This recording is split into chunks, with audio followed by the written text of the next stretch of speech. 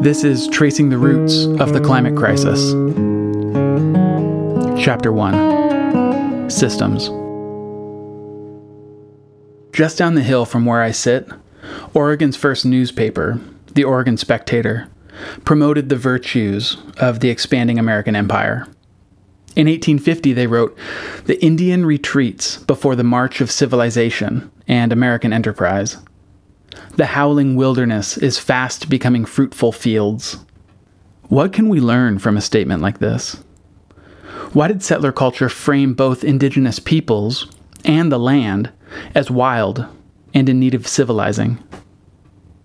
What are some ways that Chinookan and other indigenous communities in this place responded, resisted, and survived 200 years of colonialism? And if, as the Oregon Spectator claimed, American enterprise set out to tame a wild world and make it into fruitful fields, what kind of a world did it actually build? What kinds of fruits have we all inherited?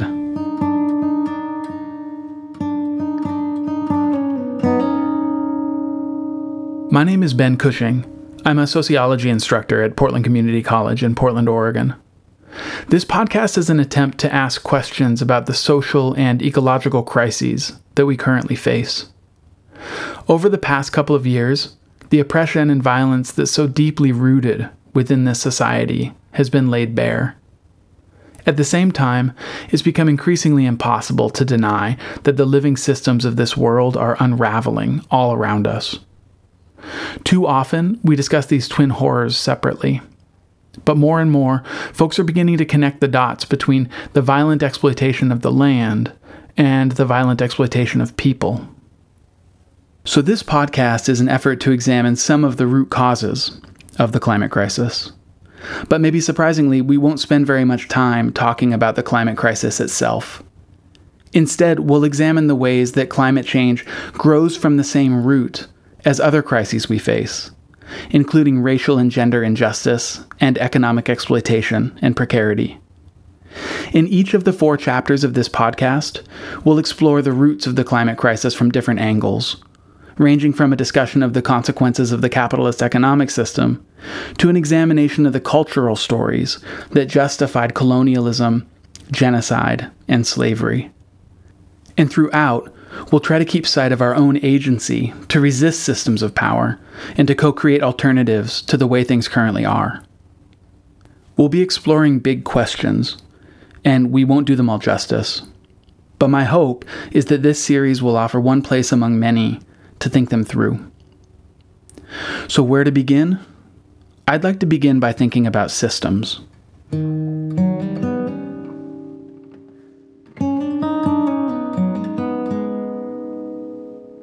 The sociologist C. Wright Mills is helpful here. Mills argued that sociology can offer us some tools to understand how our own experiences fit within larger social and historical contexts, how our lives are tangled up in systems.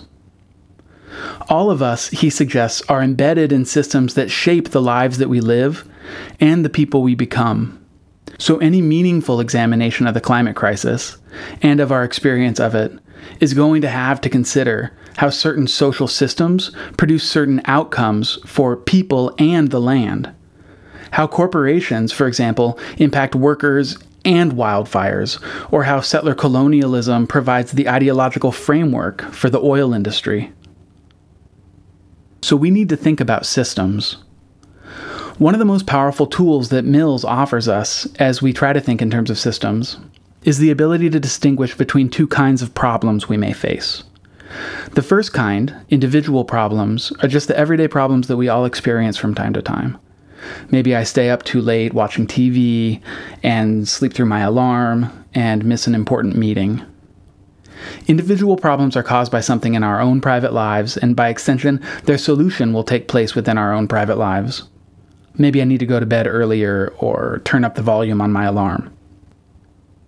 But the second kind of problem that Mills points our attention to are what he calls social problems.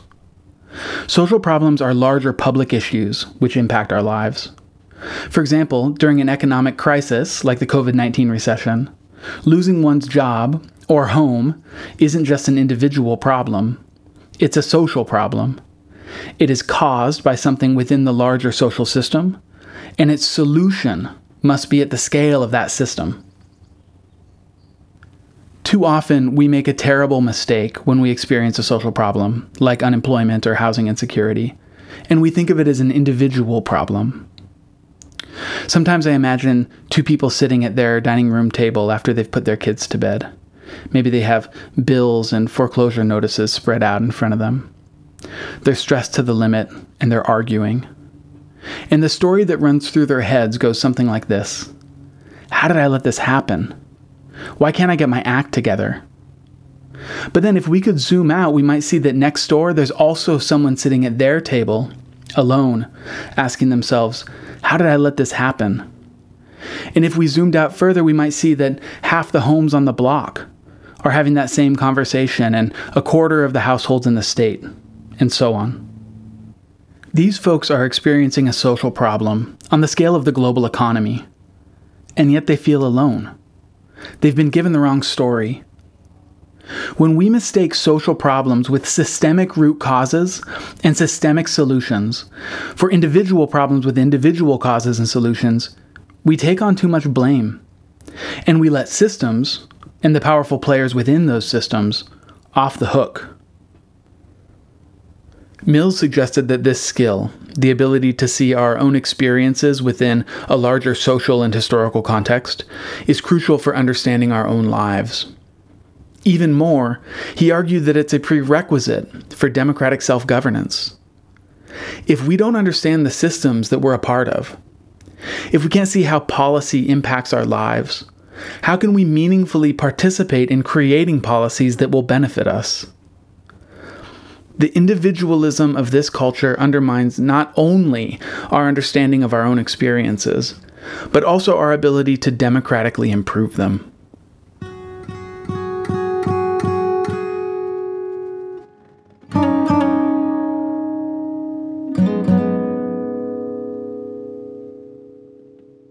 What does all this have to do with the twin crises of social injustice and ecological unraveling? On the one hand, it can help us get clear-eyed about root causes. Just as it would be wrong to blame somebody who lost their job or their home in the context of the COVID-19 recession, it would also be wrong to blame a coal miner or a commuter for the climate crisis.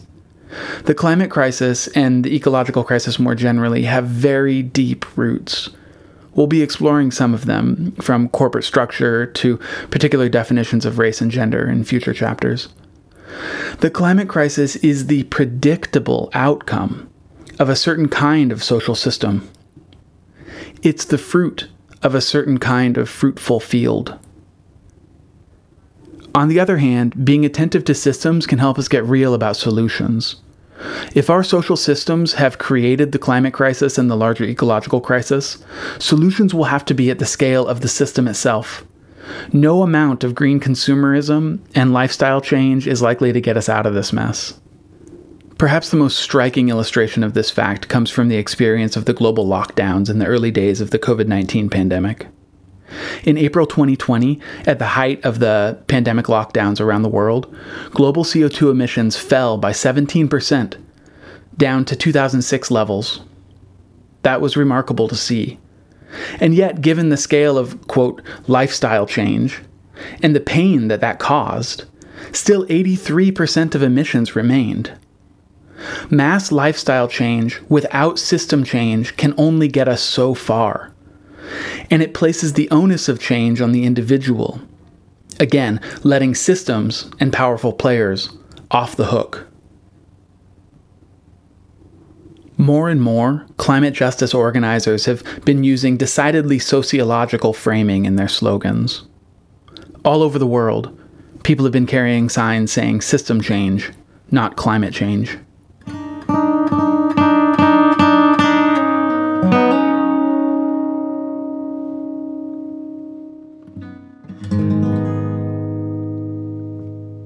The ecological crisis isn't just the result of individual misbehavior or unethical business practices, those easy culprits with simple solutions. Much more troublingly, it's the entirely predictable outcome of the system working as and for whom it has been designed to work. If we hope to prevent the worst impacts of climate change, there will be other things that may have to change. Economic systems, belief systems, systems of domination. C. Wright Mills suggested that sociological thinking can be a, quote, terrible lesson and a magnificent one. It can reveal to us that we are in fact trapped within systems, but it can also reveal those systems to be made by people and subject to change, subject to system change.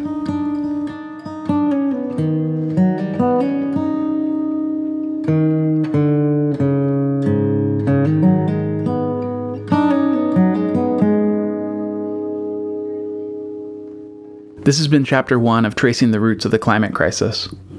I'm Ben Cushing.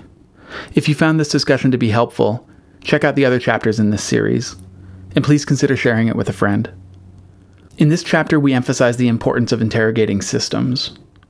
In the next chapter, we'll turn our attention to this economic system, capitalism.